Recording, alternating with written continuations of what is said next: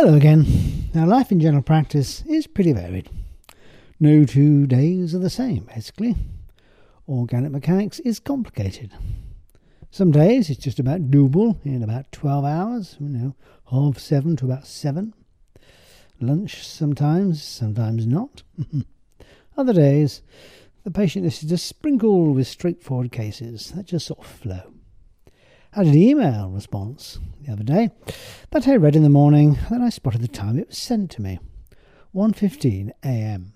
Querying this, it was the usual response via another email, of course. Of course. Who actually speaks to anybody nowadays? No. It's always voicemail or text or email. Anyway, just had a lot of work on, was the reply. However we slice this up, there are no winners in working such hours. It's madness health-wise. It's disastrous. In fact, we see this played out week in and week out in daily GP life with so many of our patients umbilically attached to those little phones of theirs with their incessant chatter, those signal noise, the emails, the social media, and the rest.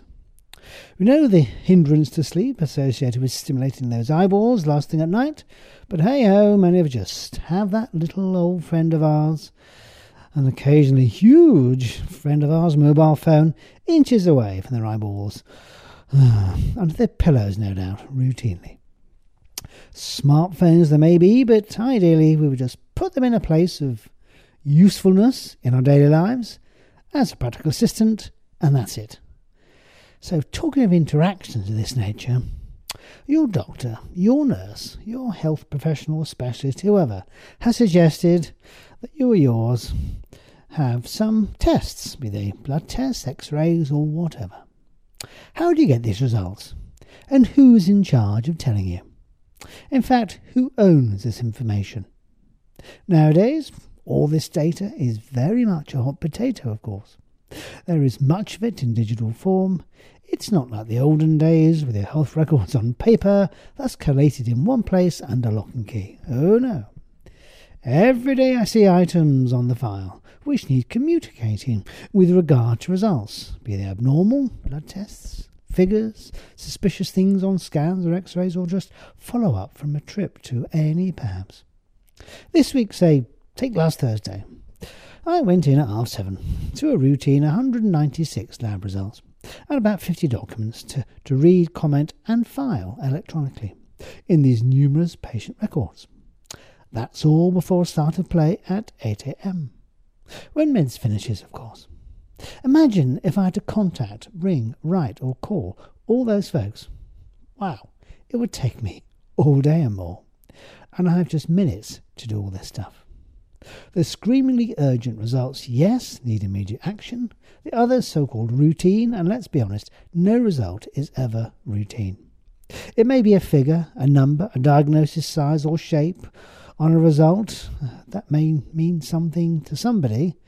But for those people, some of them are just worrying about what results are. So, if you're having a test done, it's your test, please just consider, ask, query, okay, I'm having the test done, how will I get the result? Find out how.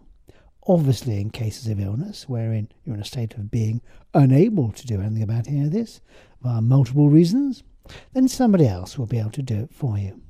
Be it a named relative, carer, nurse or whoever. The software of Violin GPs that we use nowadays allows us to comment on every result that comes in and file it away in your records.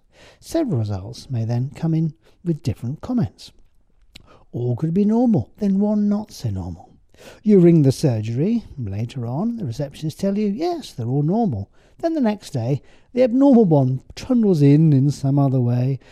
And then what do you do? Do you ring a week or so later? Some do, some don't. May not actually know that it needs review then. And we have again software that can send you a text message regarding results. That's useful too. And of course, for those registered for online services, the results once seen and filed are all there to be looked at. Many still can't or won't do this for multiple reasons. So, not to labour this point too much, if you're having some tests done, take charge. They're your tests. Check how you'll find the results. Will they contact you? Will you have to contact them? There are lots of ways of doing this. All medics, nurses and associated workers will subtly have different methods in this endeavour. Ringing the surgery can be a nightmare, of course, at busy times. Consider online services, though. Email, for some, works, but it's not a GP's preferred option unless it's 1:30 in the morning. But maybe I am and you are still at work, and it is 1 o'clock and we can do that, but hopefully most won't be. Oh well, communication is important.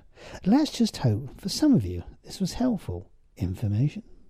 Until next week, cheerio.